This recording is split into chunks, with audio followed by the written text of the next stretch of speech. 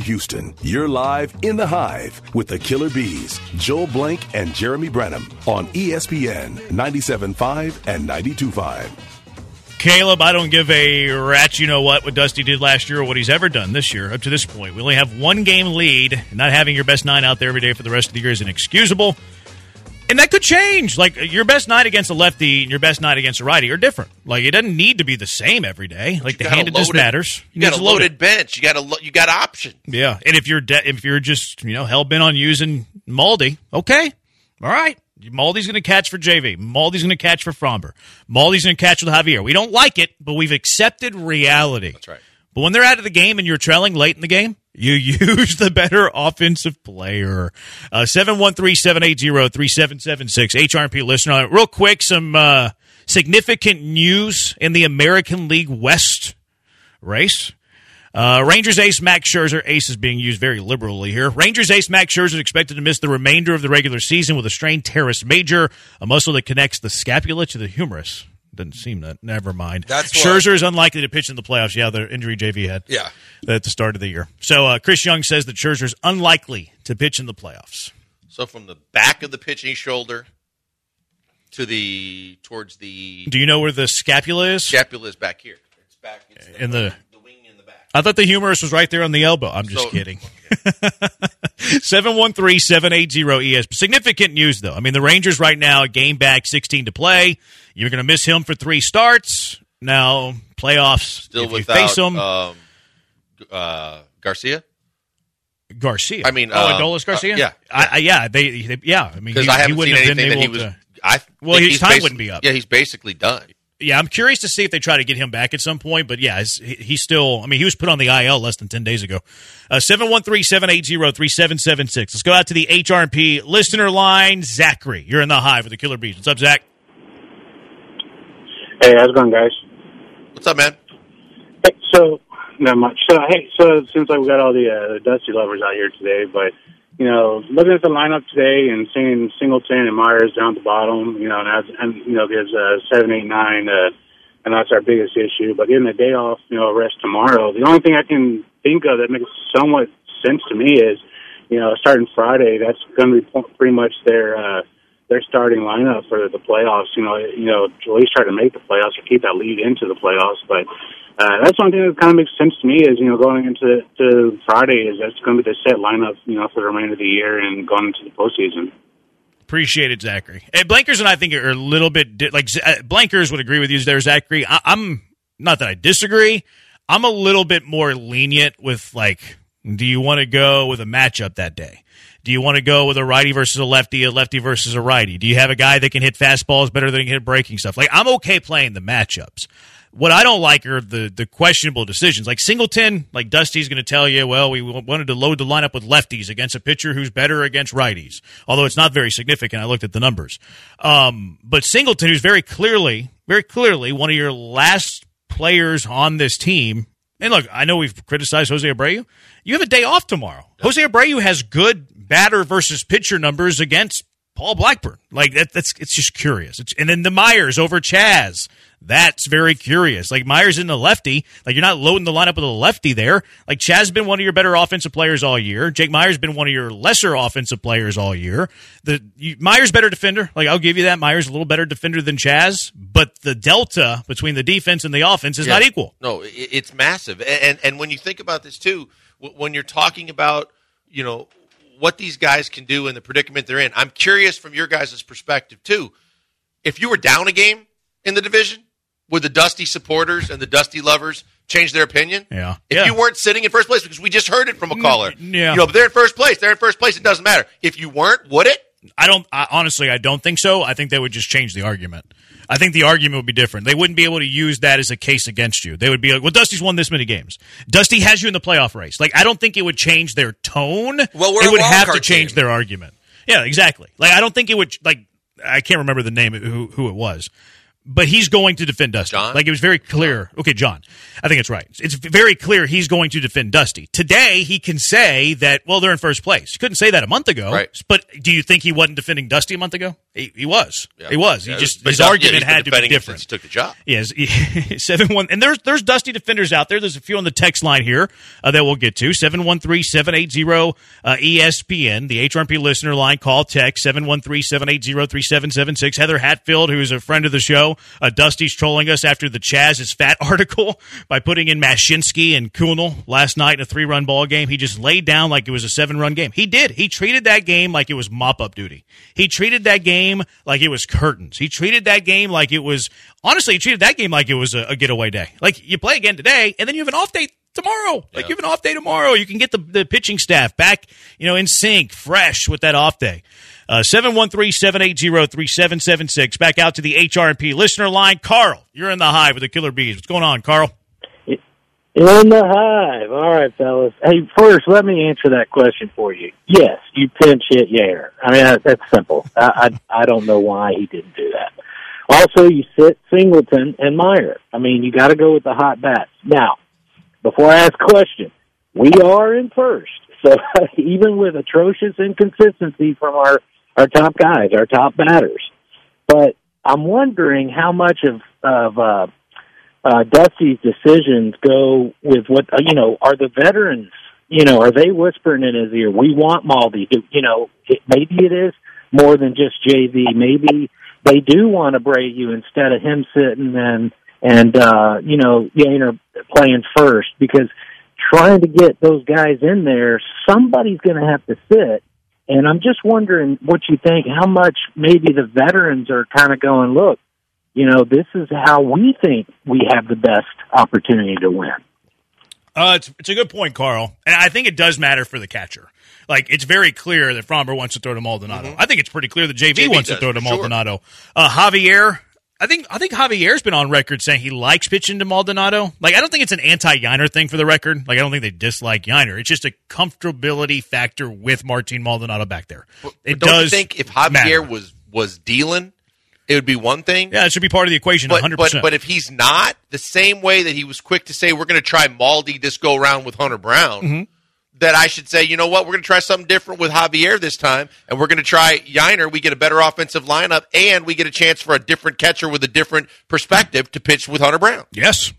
Yes. That's what I'm thinking. Yes. But I guess obviously that's not what Dusty's thinking. If Javi was pitching like he was last year, Javi's weight should matter more. Yep. Like, Fromber's been good this year. I know he's had some off starts, but hey, Fromber, you get to decide. Okay, fine. I don't love it. I'm not going to support that decision, but okay, whatever. Fromber, you've earned that. Justin Verlander has an almost 4 ERA since the trade deadline. Does he deserve to have a say? He's a Hall of Fame pitcher. Next year too, he's a Hall of Fame pitcher. He probably does have a little bit of a say. That's why we've conceded that part of the conversation. But once they're out of the game and you trail late, that's whenever you have to get your better offensive player out. It's common sense. Quite frankly, it's common sense. Now, if Dusty would have told you yesterday in the postgame, well, we thought the game was out of hand. We know Yainer's catching tomorrow. We didn't want to use him if we didn't have to. I disagree with you, Dusty, but I respect it way more than going at a journalist. Excuse yeah, at that point. It's a reasonable excuse. It's not something anybody wants to hear, but at least you have some reasoning behind why you didn't do what you should have done. And his handling of the pitching staff would also support it, right? Because you use a Meshinsky, you use a Joel Kunel, or whatever you say his name. His actions showed you that it was a blowout type of situation, and he was just seeing through the blowout. Now, we disagree, but his actions do show that. 713-780-3776. As far as the other players, some people think that Verlander wants Dubon in center. I think you've said that you think that might have been a conversation. I personally don't. But the pitcher shouldn't have any say. The catcher, maybe. If you've earned the right, a Fromber or Justin Verlander, you can pick your catcher, sure, whatever. Don't agree, but sure, whatever. You can't be picking other position players, though. But you know what? And we used to kid about it. And then I kidded one day with you going into a start, he's going to have his personal center fielder tonight, too. And then lo and behold, from the minute he came back, his personal center fielder was back. And I think that JV carries a lot of clout, and he's got an ego, and I think they cater to him. And I think it's a possibility. I disagree with you on that front, but we're never going to know. Fine, yeah. We're never going to really know. 713-780-3776. Back out to the HRP listener line. Troy, you're in the Hive. What's up, Troy? Hey, what's going on, guys? Hey, Jeremy, I think you hit the nail on the head earlier. When Fromber and JV are pitching 7 innings of no-hit baseball, then they can pick who their catcher is. But right now, they're not doing that. Dusty needs to put his best lineup in there to make up them runs that they're giving up. And Maldy's not the answer to that. I'll hang up and listen, guys. I'm tired of hearing this whole thing about he's got to catch him. He's got to catch him. No, he doesn't have to catch him. So let Yiner catch him. It's BS. I'm out. That's hot. That's a hot take there, Troy. Troy bringing the fire from Crosby. I like that. I love that. He said he was done and he just kept going. But then he also hung up the phone. Troy's in the lineup for the Friday fight. Never mind. You know what? This is a random take. Why does that sound happen when they hang up? Great question. I used to think it was because you used to literally hang up the phone. No, but that sounds like a laser beam. You know how whenever you used to hang, I know that you know this. Yeah. But whenever you used to have to hang up like an actual phone, like you would make that. It's not funny. But. It was a little funny. But you used to have to hang up. I always thought it was that sound, but it's just the drop. Like that was a cell phone, obviously. And normally when it was a dial phone or something like that, you'd get a dial tone. It's weird. You would admit once the disconnect happens, it goes back to a dial tone. This is like a lightsaber going off or something like. But I mean, look, Troy agreed with me, so I agree with him too. Like whenever you're pitching 7 shutout innings, I feel like your voice should have more weight. Verlander's done great things in his career. Should Verlander, when he has an ERA of nearly 4 since the trade deadline, be allowed to pick his personal catcher and some would think his personal center fielder? Fromber, should he be picking his personal catcher? I think Fromber should. Like Fromber kind of needs that therapist behind the plate. Well, that's a big thing. Like nobody else gets to Fromber as quickly and as effectively as Maldi. I get that one, but then you can't be a lazy ass behind the plate or on the bases either. If you got to do your part. It can't be just that you're Dr. Phil behind the dish. You got to do some other things to maintain the spot. Yeah, I agree with you. 713-780-3776. Back out to the HRP listener line. Dr. Dre, you're in the Hive. Dre, what's up? What's up, dude? I'm in the Hive. Yes. Hey, Troy, you never give Jeremy credit, man. Don't do that. Anyways, hey, John, my brother, I think you got a little too deep into the gentle bends, all right? You're defending Dusty way too hard. You know, Dusty does have a problem with, let's just be real. He has a problem with white boys, seemingly, unless it's Kyle Tucker. But, wow. Myers has problems getting in, who we don't want in the lineup. But, look at Chaz. He's playing, once, twice a week now with Dusty's little quirkiness, Dre. We'll just call it quirkiness. What I'm looking for, yeah. Anyways, but I think Dusty's got to change it up, and he's got to put the best lineup out there, and I'm not going to repeat everybody else's saying, but just put the best lineup out there, and I'm out. It's funny that changing it up is go to your best lineup. Like, let's shake it up, Dusty. Let's play your best lineup. Like, that shouldn't be the shake-up move. That should be your default move. And if you're shaking it up because your default move is struggling, which should be your best 9, then it's like, let's throw in a Singleton to see if he can run into one. But when the shake-up move... Still reeling by a listener. Listeners have called you racist, which we didn't understand. And now we've got listeners calling Dusty racist. Yeah, Dre treated that phone call like he was on the Jim Rome show in the mid-'90s, quite frankly. I'm not going to go with the does not like white guys. I mean, Tucker's playing every day. Justin Verlander, obviously somebody that he's curried favor with. It's an anti-young player. He has a veteran, and it's always been this way. You know one reason that he was chased out in Washington? Because he wouldn't play Trey Turner. Like, superstar player wouldn't play him. I forget the journeyman utility man that he was using just as much as Trey Turner. Dusty Baker has always had a veteran bias. Always. Well, and I've said this. He's not alone. Van Gundy did it in the NBA. Lots of coaches just do not believe in playing rookies and young players. They want and they demand veteran-laden teams because that's who they trust. 713-780-3776, the HRP listener line. We'll get to some of your calls. Also, let's take a look a little bit at that, what we were talking about, what Troy was talking about, too. Like, Justin Verlander yesterday got lit up by the Oakland A's, and Justin Verlander led a team meeting after the game. that appropriate? 713-780-3776. Killer Bees, ESPN 97.5, ESPN 92.5. Guys, another big weekend coming up of football. Baseball tonight, we've been talking about it. Everything that you can possibly love about sports is right there for you right now. And the fact is, you can make no matter what game you're watching, or 2 games or 3 games or 4 games you're watching, more entertaining and possibly profitable if you put some cash down on it. And the only place I tell you to do that is mybookie.ag, and I do that because they deliver. Been in business for over a decade, so you can trust them. They're not going anywhere. And they're always constantly trying to do things to take care of their customers.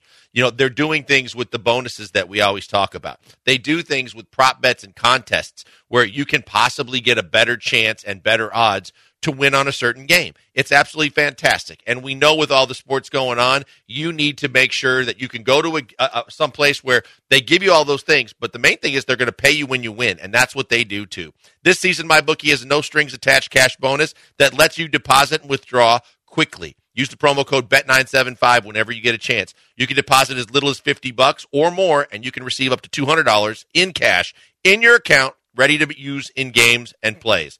It's instant, and it's mybookie.ag. That promo code 975. It comes in handy right away. And when you bet that deposit amount that they give you once, you're ready to withdraw it at any time. Again, use that promo code BET975 whenever you see an opportunity, but especially when you're putting money into your account, and you can get a cash deposit bonus instantly. It's fantastic, and it's because they take care of you. They got live dealers standing by with casino games when there's no games going on if you want to play into the wee hours of the morning. It's absolutely fantastic. That's the only reason why I tell you to go to mybookie.ag, and there's plenty. But the only reason more than anything else is because they take care of their customers all the time. You can bet anything, anytime, anywhere, and it's the only place I tell you to do it. It's mybookie.ag, and use that promo code BET975. Welcome back to the Killer Bees on ESPN 97.5. Killer bees are also known as Africanized bees, and we all know there's nothing Africanized about these two guys. It's Joel Blank and Jeremy Branham. Say it with me, 3%. 713-780-3776. Go out to the HRP listener line. Roll it. You're in the hive with the Killer Bees. What's up, Roland? Hey, gentlemen. So great. I love that y'all are talking about this because it's like I try to talk to everybody about this, but they talk about how much they love Dusty. And I'm not saying we don't love Dusty. I'm just saying he's not above reproach. It's what he's doing now. And I think the one thing we're all forgetting right now is it was inappropriate of Verlander to do that. I mean, what's going to happen? Say we're in the playoffs against Seattle, and we've been losing games. Say we're behind. We've been losing games 3-1, 4-2, and it's Verlander or Framber's turn. Are they going to say, no, coach, I'm not going to play in that game because I want Maldonado behind the plate. So I refuse to pitch that game. How selfish is this? It is very selfish of these guys to want this guy. Can't Maldonado grab Yanier and said, Yanier, I know a bunch of tips. Let's go out to dinner. Let me teach you what's going on. I'm tired of holding this close to my chest. I'm going to teach you what these guys want.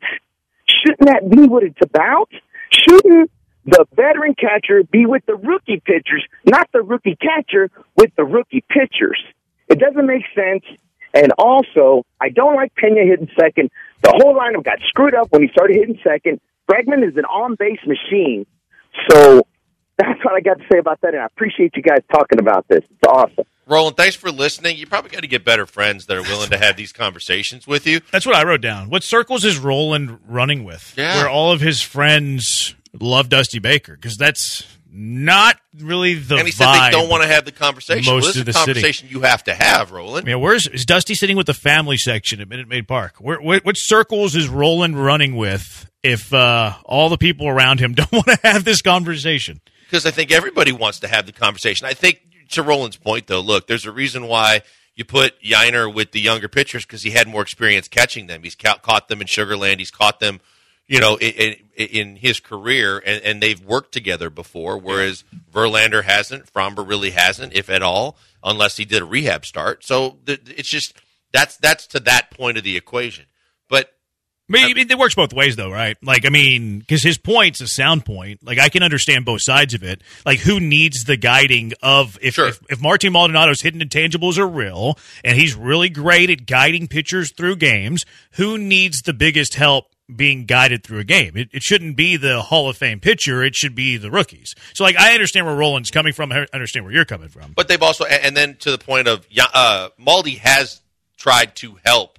They've documented it, and they're starting to talk about it and give the story out a little bit. But Maldi does try and help Yiner and get him to learn some of the things he does and understand the way he catches and some of the veteran things. So I think Maldi's been a great big brother to Yiner.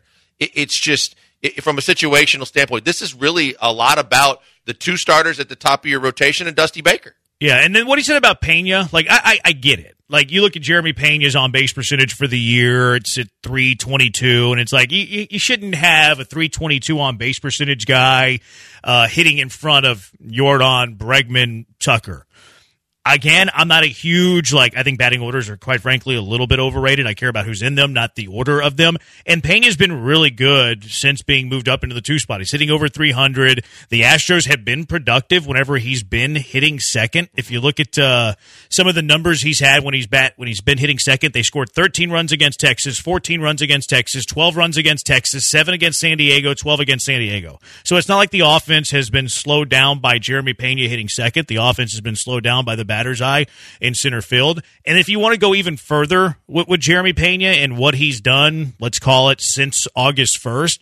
Since August 1st, Jeremy Pena has been knocking the cover off the baseball. He's hit 327 with a 393 on base percentage. So, I can't be too mad with Jeremy Pena batting second when he's getting on base nearly 40% of the time in almost his last 40 games. Well, the other thing too is we've talked about this with intangibles with Maldi and with defensive things, but intangibles mean something with hitting too, and Pena is a different hitter in the 2-hole. I just think that he mentally, something clicks with him. He feels like that's his comfort zone. That's where he should be. And when he's performing to that level, he's putting up the numbers you're talking about.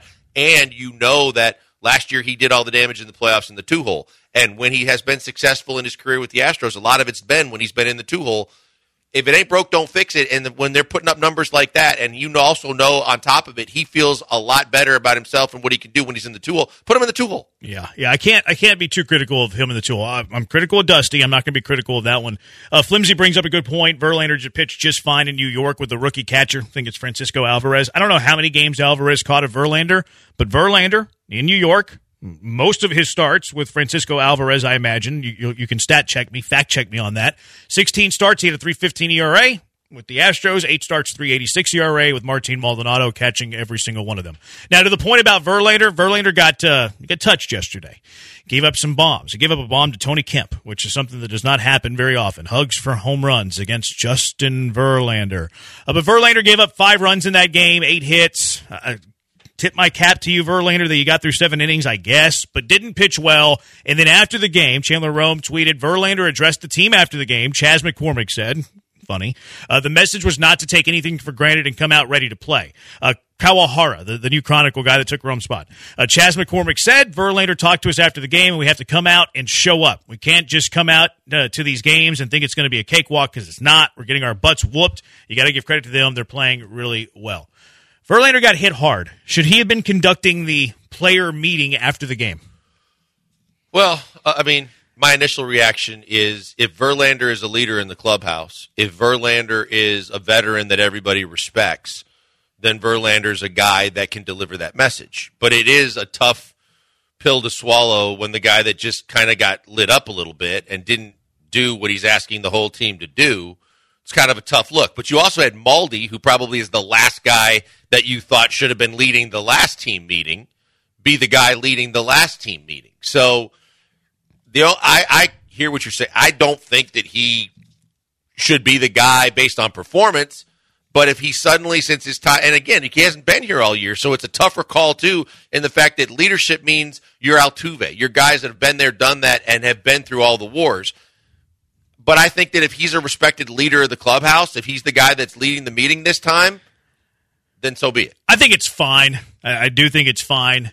Would I have preferred it to be the day before he pitched or the day after he gave up 5 runs to the single A's? Yes.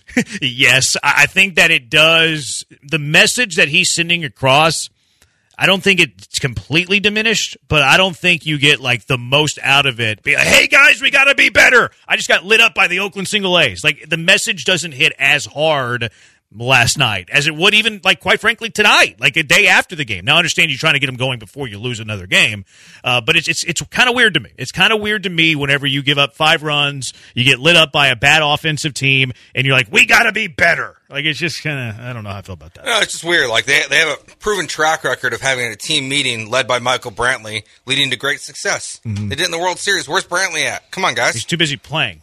Well, he wasn't yesterday. Like, he was. He didn't play yesterday. He didn't play yesterday. Yeah, he's too busy not playing. He didn't play last year when he gave the he had that big locker room speech last year. He's getting ready for today's start. He's watching film on former All-Star. Well, Baldy did it Paul last Blackburn. time. He couldn't do it again. Blackburn was the A that they gave to the ride to the All-Star game, right? Yeah, because the A's owner was so cheap. Maybe Blackburn will give one back. You're not going to like this quote. Dusty meeting with the media before the game, as he always does. Dusty Baker, quote, in this race, you have to make a pit stop sometimes. It may not be when you want it to be, but I got to do what I think is necessary. It's a pit stop for the other guys, a way to stay sharp for others because they haven't started in a while. Everybody plays here. Here's the thing. Like, everybody plays here is fine in June and July. Yeah. What if they're not playing in the postseason because everybody plays here? And look, I get the pit stop thing if you're playing 25 games in 25 days. You literally have every Thursday off for the entire last month of the year. That's the pit stop day, man. Or if a guy's just come off an injury, or, like a Brantley where you're giving him a day because of the fact that you don't want to play him 2 games in a row or tinker with the shoulder, or the fact that, you've got guys that you're saving for the end of the season. This is what you're saving him for. This is the end of the season and the playoffs. This is when you're supposed to be gearing up and primetime ready by putting your best lineup out there every single day. And, oh, by the way, this is why I said it's all fine and dandy if everybody's talking about the fact that we all believe they're going to make the playoffs, and then they're going to have a great playoff run because they're going to be ready to go.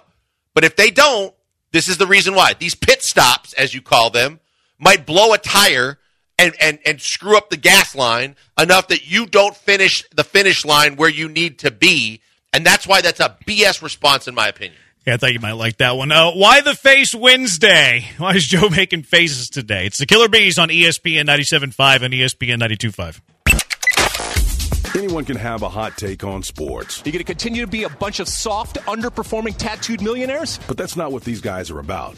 Joel and Jeremy are real, actual human beings. Guys that have lives, families, and feelings and stuff. So it's WTF Wednesday. WTF, why the phase? Where these guys let you in on their non-sports interests, goals, and dare I say it, dreams.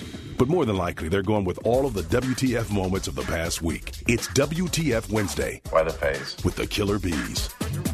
It's the first time I've listened to Spencer in a while. Blanker's living his dream, working with me every day. False. All right, what we got? Why are you making faces today, Joe George? We'll start. Let's go to Mexico first.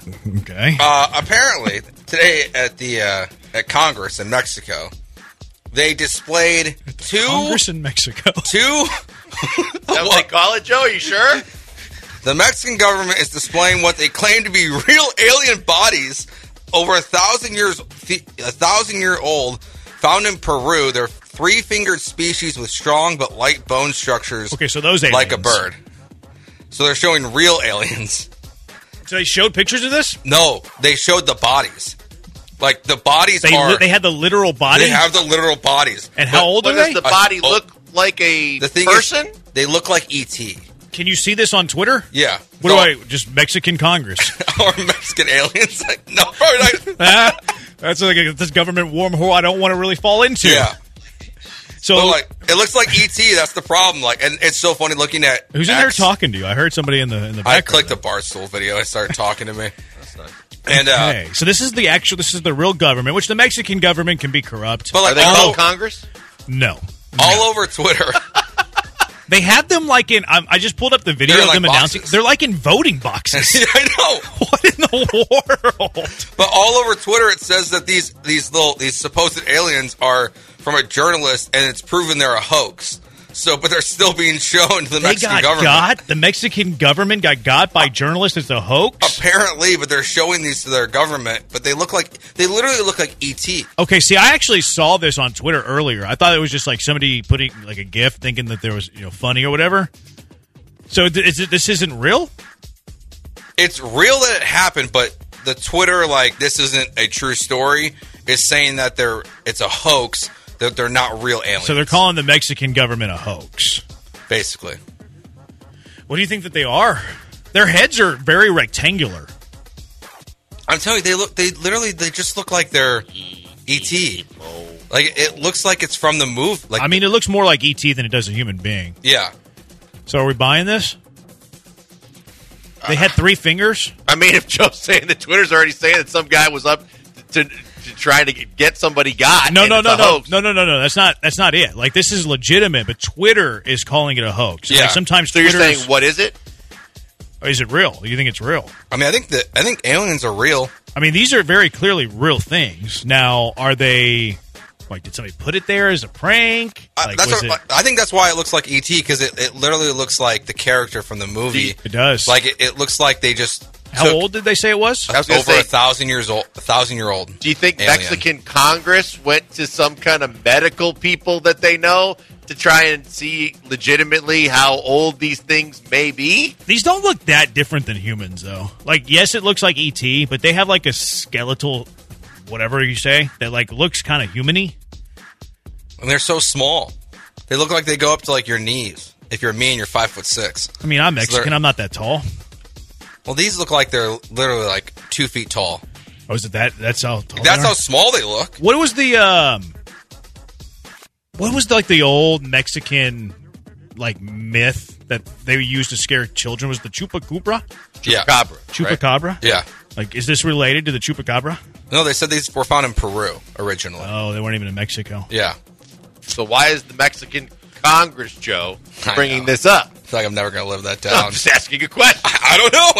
They're showing it to the government. All these aliens, these 2 little aliens in boxes. Yeah, this is a Twitter search that I'm not going to get back. Yeah, there's so many political things. I go to I hit my search button, it pops up, and the first thing you see is Mexico aliens.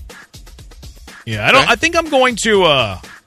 I'm going to buy this. I think that this is real. Like, I think that these creatures were here 1,000 years ago. I'm cashing this.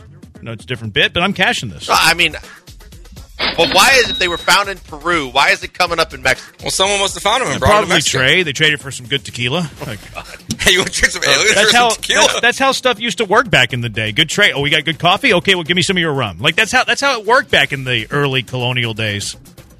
You're not wrong. Yeah, I mean, here you go, Peru. We want your alien bodies. I'll give you an alien and an alien to be named later for your finest tequila. And then the Mexican Congress was like, yeah, that's a done deal. Let's sign up for that. I'm buying it. I believe that aliens absolutely exist. I think so, too.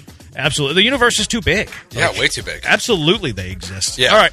Other thing I was listening to Arian Foster's podcast. He does one with Barstool and PFT commentator. He used to work here. Arian? Oh, he did a show? Yes, he did. Arian Foster did a show here, yeah. So, PFT started telling the story about this fantasy football league he's in at work. Okay. And it just made me make a face. The entry fee to the league is a surprise. It is a choose-your-own adventure. Whatever you think the entry fee to the league should be, you decide. Nobody in the league knows how much everyone contributed until the end of the season. Yeah, it's the stupidest thing I've ever heard. Yeah, I don't like that at all. This shouldn't be on Why the Faith. This should be on Bad Take Boulevard. Yeah. Why? You're going to have somebody that puts in $5. But here's the There's thing. going to be a prize pool of $1,000. But that's the thing. You have to do it before the draft. So before you even the order was selected? Yes. So you don't know what your order is. You don't know what your team is. You have to submit your entry fee. So if you only put $5 and you draft the best team, if everyone puts in $5, you win a league and you get nothing. So if we had a surprise entry fee league here at the station, what are you putting in? I'm not playing in this stupid league. I'm not. I don't think it's right and fair the way you would run any league, professional or not. But you can't run a league where the big boys are putting in hundreds, if not $1,000. And then others can put in pennies and come out if they win it with riches. That's the problem. I feel like your winnings would have to be proportional to what you put in. I agree with that. Why would I don't you play agree with in this at all. Why? What's the end game here? What's the motive? What's the desire to enter these things? To find out which of your coworkers are cheap. I guess. At the end, do you get to find out who put in what, or is it just the total? I think somebody has to know. The commissioner knows. Somebody would have to know. Yeah, like the commissioner would know how much everyone. You get a little red weasel commissioner that all of a sudden says, we only had $12 in the pot, and they pocket $500. This is a stupid league. That's a good point. Yeah, this is dumb. This is dumb on all fronts. Yes. I was just like, I watched the video as he explained. I was like, what? Like, how could you? I would put in $1. I think I'd put in like 25. If I had to play, I wouldn't play. If I had to play, somebody says, if you don't play, I'm going to shoot you. I would put in $1. Yeah, but if I win, I want to win some money, and if everyone puts in $1, but the amount of money that you're putting in is not going to determine how much money is in the pool. Obviously it does, but you're only winning back your money. It also sounds like it's more about just bragging rights with your buddies than it is about actually cashing in and being an intelligent fantasy football player. Yeah, you also have to know who you're in the league with. I guess that's what I'm saying. That matters. Like PFT is, he's a millionaire by now. Will Compton's in the league. You're a millionaire. Why are you paying in a $1 stake fantasy football? Well, that's what I'm saying. If I'm a million, I'm in a league with former NFL players. You got to think that someone's going to pony up. So I kind of want to pony up too a little bit. Is this year one of that league? Yeah, they said it's year one. Will there be a year two? No, not the way they did this one. Yeah, there's no way. It's one of the dumbest things I've ever heard. The only way that it survives is they're all honest. Yeah, if they all give at least $100. See, I think you could, if you set a minimum, be okay, the minimum entry is, but then everyone would just do the minimum. My chief friends would all do the minimum. And again, why do you, even if you think you're the best fantasy football general manager, why do you pump up and put all your own money in just to win it back? Exactly. That's what I was saying with the whole $1 thing. Joe's I'm going to put $25 so there's more in the pot. What is left in the pot that's not your money is not going to change if it's $1 or $25. That's true. That's true. You're sweetening the pot something with the your producers own money. Can do. Yeah, this is. I'm a little disturbed. All the things we've talked about today, Dusty's mismanaging of Yiner and Chaz and veteran bias, these little aliens in this Mexican Congress that does not exist. I am the most bothered by this stupid fantasy league. There was a bunch of officials there from the government. You could call it Congress. The trade that was made with tequila to get the aliens from Peru to Mexico. Sorry, I'm in a fantasy football league where apparently our commissioner doesn't believe in the waiver system. What's that? Literally, we woke up on Tuesday morning and people were just adding players left and right, and we didn't. There was no waiver? There was no waivers. I'm just if you're not doing Fab, you're doing it wrong, quite frankly. Fab is cool. Fab's the best way to go. We woke up on Tuesday, and me and BMAC were just well, what's going on? Oh, wait, so this was your producer league again, shockingly, that wanted to have a Laugh Olympics to get the draft order? They did it, too. I just didn't participate. It was that league, though? Yeah. Oh, that league was doomed for the start. Yeah, you guys and the Barstool League are both This league is a disaster.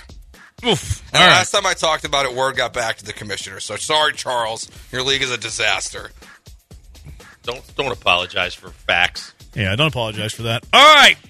I'm annoyed by Nick Caserio. I woke up, spent a couple hours doing some prep, and the way that I felt after doing it, I'm annoyed with Nick Caserio today. I'll tell you why. It's the Killer Bees on ESPN 97.5 and ESPN 92.5. You got to get out to TDECU Stadium on Saturday. It's the U of H Big 12 home opener as they take on last year's national championship runner-up, the TCU Horned Frogs. The atmosphere in the first game this year, TDECU against UTSA, was fantastic. Let's do it again Saturday at 7 p.m., Big 12 home opener. Buy a Cougar Paw package, includes 3 games. You can select TCU as one of those 3 games. Package is only $66, does not include the Texas game.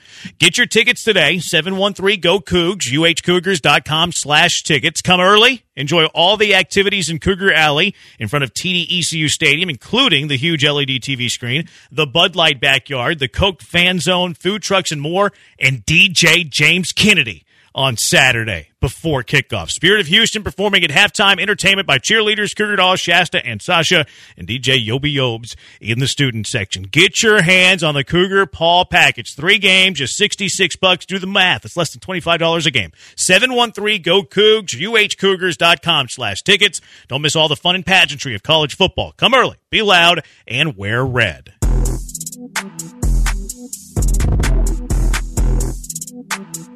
It's time to sit back, relax, and enjoy this next bit of brilliance with Joel and Jeremy. Live from the Veritex Community Bank Studios, it's the Killer Bees. He's Blank. I'm Branham.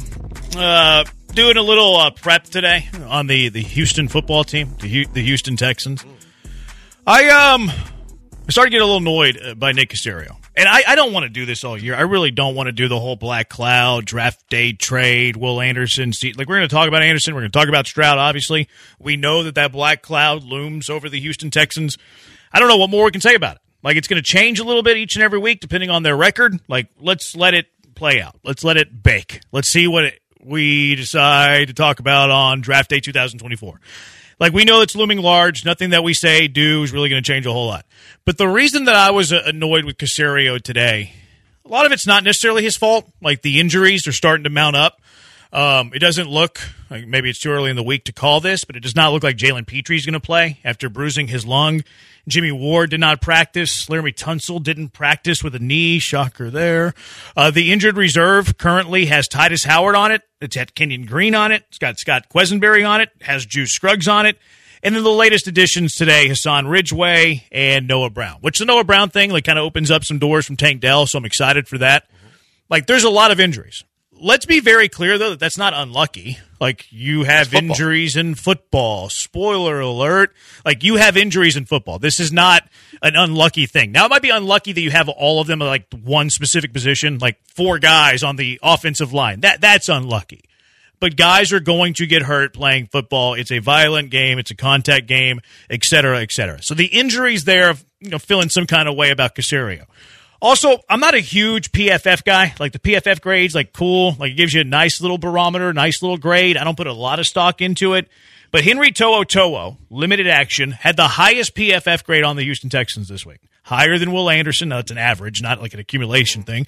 But Henry To'oTo'o had the highest PFF grade for the Houston Texans. High bar. Better than Anderson. Tavierre Thomas played great. Better than anybody on the defensive side. He had the he had the best defensive grade for the Houston Texans. He was a 5th-round draft pick. So it's like, cool. Nick Caserio found a guy in the 5th round. We know that he found Damian Pearson the 4th round. We know that he's actually had some players that have played that were late-round draft picks, like Roy Lopez, a 6th-rounder. So I see this, and Henry To'oTo'o is playing good. He got promoted to starter yesterday, at least according to the Texans depth chart that they released. This is all great. But because you have injuries, I'm worried about this team overall this year with the wins and the losses because you don't have the depth that is necessary to sustain all of these injuries. You get like if the Texans are without Jalen Ward, Jimmy Ward and Jalen Petry on Sunday against the Colts, that's not great. You're without Ridgeway now, who's on the IL. Like, I like Collins. I like Sheldon Rankins. Those guys need to be taken out of the game every now and then. They need reserves. Now you're looking like a Kurt Heinisch. This team lacks depth. That was one of the biggest weaknesses about this team at the start of the year. They lack depth. And why I'm annoyed with Caserio, how do you build depth? You build depth through the draft. So you build depth through the draft. Caserio's been pretty successful with late-round draft picks. We're talking about To'oTo'o. Damian Pierce was a 4th, not necessarily late. Roy Lopez no longer with the team, but gave you some quality snaps as a 6th-round draft pick. You're getting a starting center in Jarrett Patterson, who you use as a 6th-rounder, out of necessity, but held himself pretty nicely, held himself pretty good. So why I'm annoyed with Caserio is because he's so reckless with all of these late-round draft picks. The ones that he keeps, pretty good. But he's so reckless trading up. He's reckless trading them for guys that he cuts. He's reckless for trading them for a quarterback that never makes it to camp. He's good with these draft picks. This team's in desperate need of depth. You build depth through the draft. So I'm annoyed with Nick Caserio today. I'm annoyed with him for a different reason, but it's part of the reason that you're annoyed with him. And the fact that when you're talking about everything that you just said, you talked about specific position groups. And we know the offensive line more than anything else is the specific position group where you are depleted, and it gets worse. But you go back to what he said a week and a half ago or a week ago, a little over a week ago, and you talk about the fact that it's one thing to say, yeah, I probably should have drafted better, but you did draft some offensive linemen. But in the process of drafting for the future and also possibly for a need because you didn't go out and get a veteran center, if you were relying on Quesenberry to be your starting center, I question that, but okay, that's another reason for me to question him. But the fact that you knew the Kenyon Green situation in May, so you knew on top of everything else you're talking about building depth, you're probably going to need depth anyway because you know that your left guard, it wasn't an if, it was a when. It came right out of his mouth. And he said he knew it in May as well.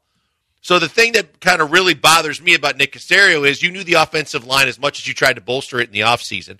but you knew how important it was going to be because you were going to probably get a franchise quarterback. And the fact that you knew on top of all that, your left guard wasn't an if, but a when he was going to be done or get hurt because of the fact that he had a pre-existing injury that we weren't aware of. And you didn't do more to take care of it. You didn't get more, whether it's more veteran swing guard tackles, whether it was guys that could play center in other positions. The things that you had to move and groove and do right at the cut line before the regular season started were things you should have been doing all off season. And you should have been doing more to prepare for what you knew was inevitable, even if we didn't know it at the time. Yeah, I mean, that's another thing, too. Like, the depth of this team is concerning. Like, I like the defense a lot. I'm bullish on the defense a lot. But you go from Malik Collins, Sheldon Rankins, you had Ridgeway who could rotate in there, had a good week until he got hurt. Like, it's another NFL player. Now you're looking at Kurt Hinish. And look, hey, Kurt Hinish, decent, I guess. A really good preseason player. Yeah, I mean, he was with the team last year, too. Like, he's a below-average NFL player. So the depth, if you start looking at the backups, you start looking at the two deeps, you start looking at the other guys outside of the starters of this team, it lacks some serious depth. And Caserio had some things at the beginning that hurt him. You know, didn't have a full slate of draft picks in year one, didn't have a first, didn't have a second. He was in cap hell, so he couldn't really bring in free agents like he wanted to.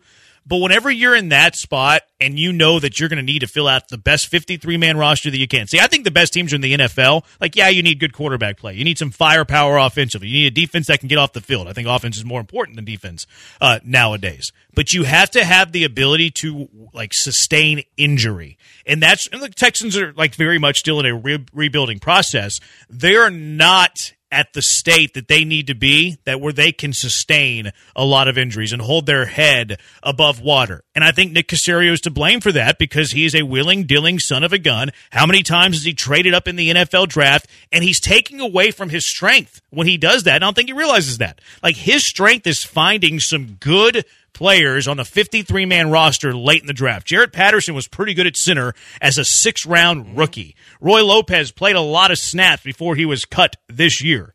You look at, Dameon Pierce again was a 4th-rounder. Henry To'o, like they're saying, Nick Caserio got the steal of the draft in the 5th round. Nick Caserio has been taken away from his strengths of being able to find pretty good talent rounds 5 through 7 by just burning them on fire. But you're right. And this is more to my belief that Nick Caserio, to me, is on he should be on a hotter seat than ever before because of the fact that you knew everything that you said. You knew that you could have made trades. You brought it up yourself. If you knew you were going to cut King, and you knew that Pittsburgh was could possibly want to pick him up, and you had to have more offensive line depth, and you couldn't have at least picked up the phone or had the conversation when you let everybody know, hey, this is what we're probably going to be doing, to try and maneuver a deal there too so you could build more depth for a position that you were in desperate need of, then you're not doing your job. And You're not doing it properly. There's no way they could have known that Pittsburgh wanted him, but it's, hey, do you like anybody on our roster? We're about to cut Desmond King. Do you think we could give you Desmond King instead of a 6th-round draft pick? Cool. Like, they probably would have done that because I think that they rather have had Desmond King than a 6th-rounder because they picked up Desmond King. It guarantees you get him Desmond King. Now, it worked out in the long run for Pittsburgh because they get a 6th-rounder and they got Desmond King. And, like, that move actually looks okay right now. Tavierre Thomas looked better than Desmond King. Tavierre Thomas had a really good week 1. Like, D'Amico Ryans probably had a say in that, too. I certainly hope, and I feel confident saying this, that Caserio's like, hey, these are one of 2 guys that we're going to keep 1 or 2 of them. Or one of the 2, rather. We're going to cut the other one. Which nickel corner do you want? And I bet you D'Amico said Thomas, and they went with D'Amico's decision. That's how good general managers, good head coaches work, and I believe that is happening. But if you're going to get rid of a guy, you at least take the sample around the league of their value, and, hey, can we maybe trade a player we're going to cut for a player you're going to cut? Because the Steelers weren't going to keep Kendrick Green. No. And again, I'm so hyper-focused on it because you know that you're going to have to protect a kid that is part of your long-term directional goals. Where you want to be as a franchise is going to be directly correlated to how your franchise quarterback plays that you're going to bring into this organization. So whether you built up the receiver room or not, the single most important situation and we know this because of David Carr, amongst all the other examples, is the fact that you had to make sure this kid was isolated and protected by a good offensive line. It's why you went out and made some of the moves you made this offseason, either locking up Tunsil or getting Shaq or doing some of the things that you did. I thought you could have done more. And I really believe that in the depth that you're talking about, aside from doing it from the draft, that especially when you admittedly, no one put your hands to the fire. No one said you had to tell us. But when you said you knew what was going on with Kenyon Green in May, and you know how hyper important it is to protect whichever quarterback you were going to take, that you didn't build the depth then too, doing some of the things that you can do if you know talent and you know whether it's a big trade or a small trade, you can get guys that can actually be serviceable. Why weren't you doing more of that before Kenyon Green was finally put on IL, or the fact that you knew that injuries happen in the NFL, that you were going to possibly need one anyway or two anyway, but now you need more and you didn't do anything? 713-780-3776. Coming up next with the Killer Bees on ESPN 97.5, ESPN 92.5. Guess what people around the league are doing? They're comparing C.J. Stroud to other starting quarterbacks in the NFL. Where does he stack up amongst those starting quarterbacks in the NFL? Before we go to break, though, Houston fans, we've been waiting a long time for this. Big 12 football. Houston Cougars clashing with last year's national championship runner-up, the TCU Horned Frogs. It's time to fill up TD-ECU Stadium. Buy a Cougar Paw package. Includes 3 games. You can select TCU as one of those games. Package is only $66. Does not include the Texas game. Get your tickets today. uhcougars.com/tickets or call 713-GO-COUGS. We're giving away a pair of tickets right now to caller number 12 at 713-780-3776. We'll be giving away a pair sometime at the 5 o'clock hour as well. It's Killer Bees on ESPN 97.5, ESPN 92.5.